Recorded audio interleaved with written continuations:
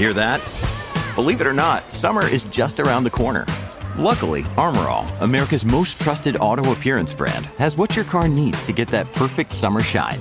Plus, now through May 31st, we'll give you $5 for every $20 you spend on Armor All products. That means car wash pods, protectant, tire shine, you name it. Find out how to get your $5 rebate at armorall.com. Armor All, less work, more clean. Terms apply.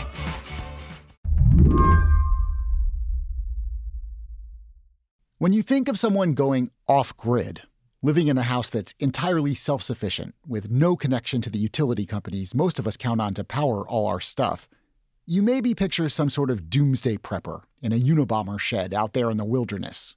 But Ivan Penn says that's not the reality. Sure, there are those who are, living in the tiny homes, rustic cabins.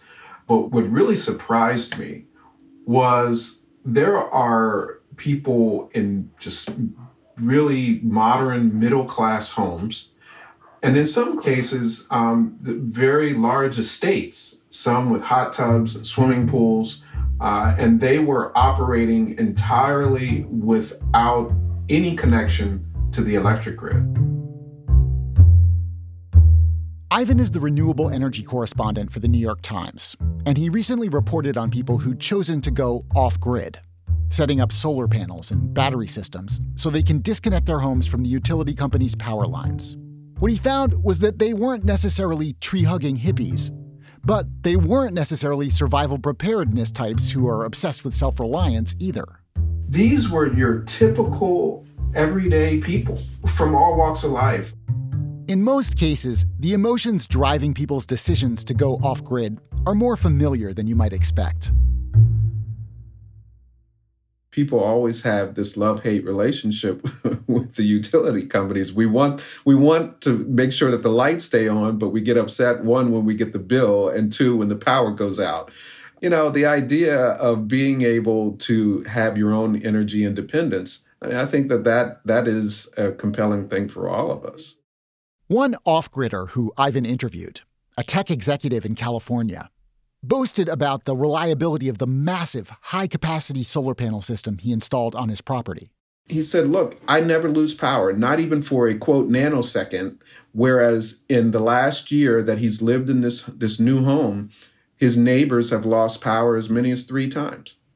But then this tech exec said something else, something that was less about being safe from power outages or saving money on electrical bills, and was more about using electricity however you damn well please.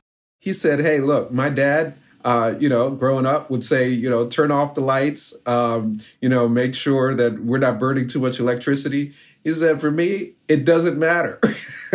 I can burn as much. I can keep the lights on. I can keep the air on. He's generating so much power that he started mining Bitcoin. Today on the show, going off-grid can seem appealing in lots of ways. But are there downsides if everyone unplugs from the system? Are there consequences we haven't considered? I'm Seth Stevenson, in for Lizzie O'Leary, and you're listening to What Next TBD, a show about technology, power, and how the future will be determined. Stay with us.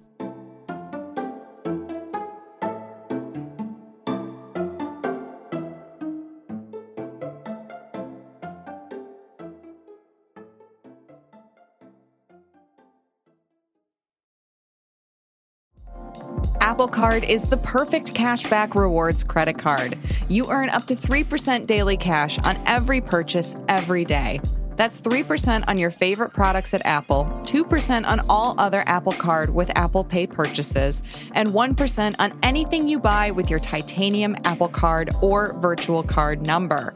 Visit apple.co/card calculator to see how much you can earn. Apple Card issued by Goldman Sachs Bank, USA, Salt Lake City branch. Subject to credit approval. Terms apply. I confess I sometimes have a daydream about buying a very cheap piece of property in the middle of nowhere and building a little shack that's completely off the electrical grid, in case I want to flee there with my family when the zombies come and the apocalypse begins.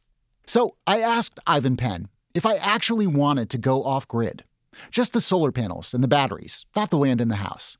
How much would that set me back? Yeah, on the low end, 35 or 50,000, and according to contractors who are focusing on off-grid systems, typically up to about $100,000. I think a lot of people have a sense that there are tax incentives for putting solar panels on your roof or government subsidies that are going to help you pay for it. Can you get help with the cost of installing an off-grid system? Yeah, and that's actually one of the really big things that kind of makes a difference today. There is the federal tax incentive.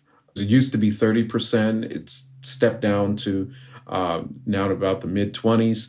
Eventually, that's going to go away unless Congress re-ups it.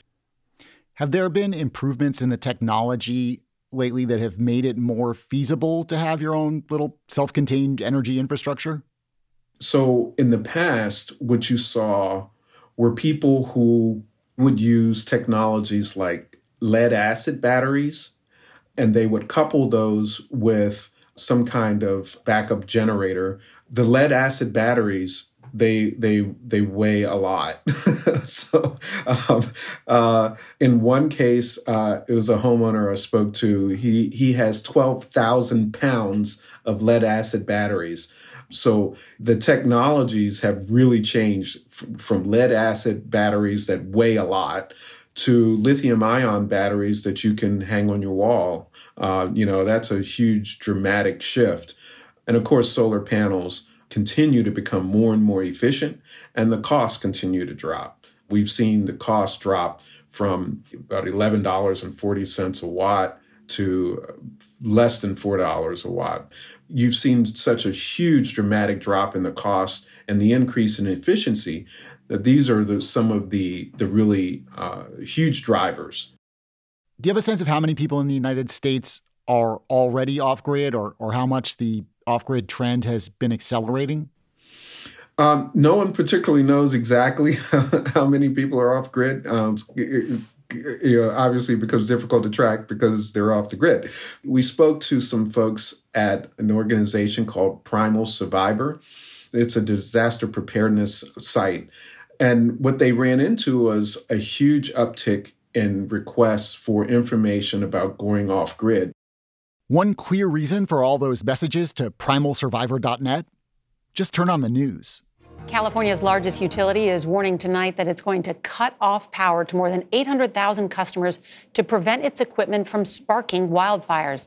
The National Weather Service. During wildfires in California in 2019, electric companies preemptively shut off power to more than 800,000 customers, imperiling people who depend on electrically powered devices like ventilators or dialysis machines. States, millions without electricity in Texas.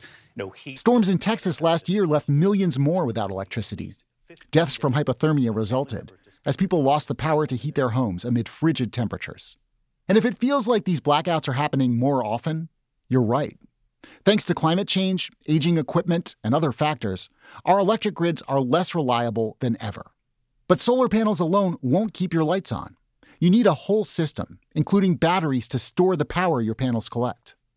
In these kinds of emergencies, when the electric grid goes down, if you only have solar panels, you're still going to be without power. And that was a surprise to many homeowners who lost power, whether it was because the utility company cut off the power to ensure that their equipment didn't spark a wildfire during a heavy windstorm or electrical rainstorm, or they wanted to make sure that the grid wasn't triggering a fire. But if you have a battery, you can still have power. So people started buying more batteries because of the wildfires. So people start seeing all of this, and these become real drivers for them to say, you know what, I'm going to look at batteries, I'm going to look at solar, and this is where the potential of electric vehicles as not only a transportation source, but a battery source is really coming into focus right now. Is that because is that a sort of a cheaper, lower footprint way to do it? It's the combination, especially for the cost. So if you're able to both get a battery that can help power your home as well as a vehicle, you get it all in one package as opposed to, having to buy the lithium ion battery and install that in the garage. You have it all packaged in an EV. Is there an element of exacerbating inequality here where it's the people who can afford the big upfront costs of going off grid who then will benefit over the long term, whereas the people who maybe don't have the money right away can't afford to do it, and then year after year they're sort of bleeding money by paying the power company? Realistically, obviously, most people are not going to defect from the grid, at least not anytime soon. So you've got to maintain the grid for any foreseeable future. As such, who's going to pay for it? And with the federal goals that have been set, the president pushing for 500,000 vehicle chargers, half the vehicles on the road he wants to be electric by 2030. Those kinds of shifts in technology are going to require upgrades to the electric grid. And who pays for that but the consumers, those who are on the grid? Conversely, the other side of the argument is that rooftop solar is a form of energy efficiency. It takes load off the grid. It helps to reduce the need to build more big box power plants, more transmission lines, and then the excess electricity that a rooftop solar homeowner has or business, those electrons flow like water. They follow the path of least resistance. If a rooftop solar owner sends an electron to the grid, say from Los Angeles, that electron's not going to Las Vegas. That electron is going to the neighborhood where that electron has been produced. And so there's a benefit to a person's neighbor for the person who built a power plant on their rooftop. And if you go off grid, you're no longer benefiting your neighbor that way, right? Well, not directly, but then, there become the related benefits of your neighbor has power. In the case of Hurricane Ida, you had a homeowner who had solar and batteries and was able to provide charging for people's phones. And so, there's the energy version of can I borrow a cup of sugar? So you get that benefit from your neighbor as well. I guess along with the upside of being self-sufficient, where if everyone else's power goes out, you still have yours, there's the downside where if your power goes out, you can't just call the electric company, you're on your own. Is that a big problem for people who've gone off grid? You are on your own. And that's a significant consideration. But because a lot of these folks have planned out what it is that they're doing, several of them have just said, I never lose power. It's not a problem for me. They admit, I was a little scared at first, but the longer I've stayed in my house, the more I realize I have more reliable service than the electric grid right now. When we come back, the utility companies and the off-the-grid folks both think they've found the best way to address climate change. But can they both be right?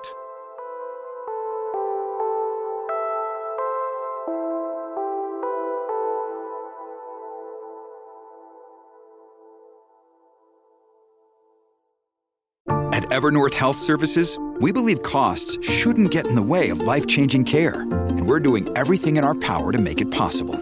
Behavioral health solutions that also keep your projections at their best? It's possible. Pharmacy benefits that benefit your bottom line? It's possible. Complex specialty care that cares about your ROI? It's possible. Because we're already doing it. All while saving businesses billions. That's Wonder made possible. Learn more at evernorth.com/wonder. Hi, this is Dahlia Lithwick, host of Slate's legal podcast, Amicus. If you're listening to this show, you might be interested in Amicus's live show that we're hosting in Washington, D.C. on Tuesday, May the 14th. My colleague, Mark Joseph Stern, and I will be talking to some amazing guests, including Sherrilyn Ifill and a sitting state Supreme Court justice, all about how originalism, a relatively recently invented way of interpreting the Constitution, has taken over the Supreme Court and radically reshaped the law. It's been doctrinal rocket fuel for the conservative legal movement and facilitated the rolling back of abortion rights, the expansion of gun rights, and the obliteration of the separation of church and state. And as another wildly consequential Supreme Court term careers to its end, the court's originalists are on a tear. But there's something you can do about it, and we hope you'll join us in D.C. on May 14th to explore the possible pathways out of the current situation. Go to slate.com/Amicus Live for tickets. In February, the California Public Utilities Commission was due to vote on some measures that would slash the incentives for homeowners to install rooftop solar, and then they delayed that vote indefinitely, and it's still up in the air. Can you walk me through the debate around that vote? Because you wrote in your piece that both sides of the debate consider themselves proponents of renewable energy. The effort by the California regulators was to say, we have for years subsidized those who have solar on their rooftops. In the beginning, the idea was to get an industry going, and now we're well over 1 million rooftops in California that have rooftop solar. The question was, well, what is the appropriate amount of compensation that they receive when they send their excess power that their solar generates to the grid? And how do they pay their fair share if they remain connected to the grid? They're not grid defectors, because there are all the other services and components to the grid that if they're connected, shouldn't they pay something? On the other side is the utility scale, because everyone agrees that, well, it's going to benefit us in dealing with climate change to decarbonize the grid. And the utilities argue, well, it's cheaper to build a solar farm. A solar panel for a solar farm is cheaper than a solar panel on a rooftop. So if we're going to attack the climate change issue, we should build more solar farms, wind farms, and large-scale batteries, because then that benefits larger numbers of people at lower cost. One way of looking at it is that the power companies are basically trying to hold on to customers by lobbying the state to impose fines on people who want to go off-grid. Is that a fair way of viewing it? And it's not even just off-grid, but just those who want to use solar and batteries. It's basically, we've got these levers we need to adjust. We need to make sure that we aren't overcompensating the rooftop solar owners at this point, because what we do now is give them the equivalent of the retail rate for the electricity that they send to the grid. And the utilities argue that, well, we can get that same electricity on the wholesale market at a fraction of that cost. And so we need to reduce that compensation because that's hurting those who are on the grid. They're basically subsidizing these rooftop solar owners. Whether you're fully off-grid or generating and storing some of your own energy with rooftop panels and batteries, but staying connected to the grid, you're still, at this point, to some extent shaping what the cost of electricity will be for everybody else. But I wondered what would happen if everybody went off-grid, each of us our own power station. Would that be energy utopia? Or could shutting down the grid altogether have terrible, unintended consequences? Ivan rejected those kinds of binaries. He thinks there will always be a need for someone to oversee how energy flows. In the short term, you're not going to have everybody off the grid. So there's a role for an evolving role for the utility to play in managing electrons. The evolution of how we power our lives, can mean a lot of different things. In Utah, in the Salt Lake City area, there's a new apartment complex with 600 apartments. Every unit has its own battery. There's solar at the apartment complex. They can take the electricity from all of those batteries and harness that and send it to the electric grid to provide support for the electric grid, as well as each of those apartments has its own backup battery if the grid goes down. It's just a wide range of possibilities for where energy is going, both as for individuals as well as for everyone collectively. It's not so much the elimination of any particular one, but the possibilities that it all creates. Ivan Penn, thanks so much for being with us. It was a pleasure. Ivan Penn is the renewable energy correspondent for the New York Times.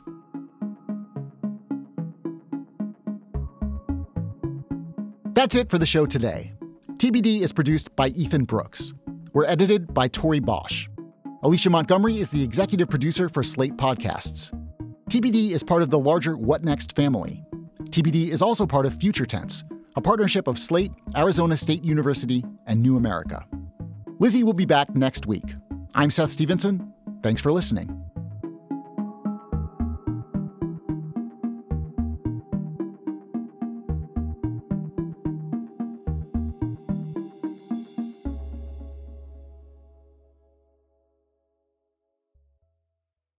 Hello, it is Ryan, and we could all use an extra bright spot in our day, couldn't we? Just to make up for things like sitting in traffic, doing the dishes, counting your steps, all the mundane stuff. That is why I'm such a big fan of Chumba Casino. Chumba Casino has all your favorite social casino-style games that you can play for free anytime, anywhere with daily bonuses. That should brighten your day a little. Actually, a lot. So sign up now at ChumbaCasino.com. That's ChumbaCasino.com. No purchase necessary. VGW Group. Void where prohibited by law. See terms and conditions. 18+.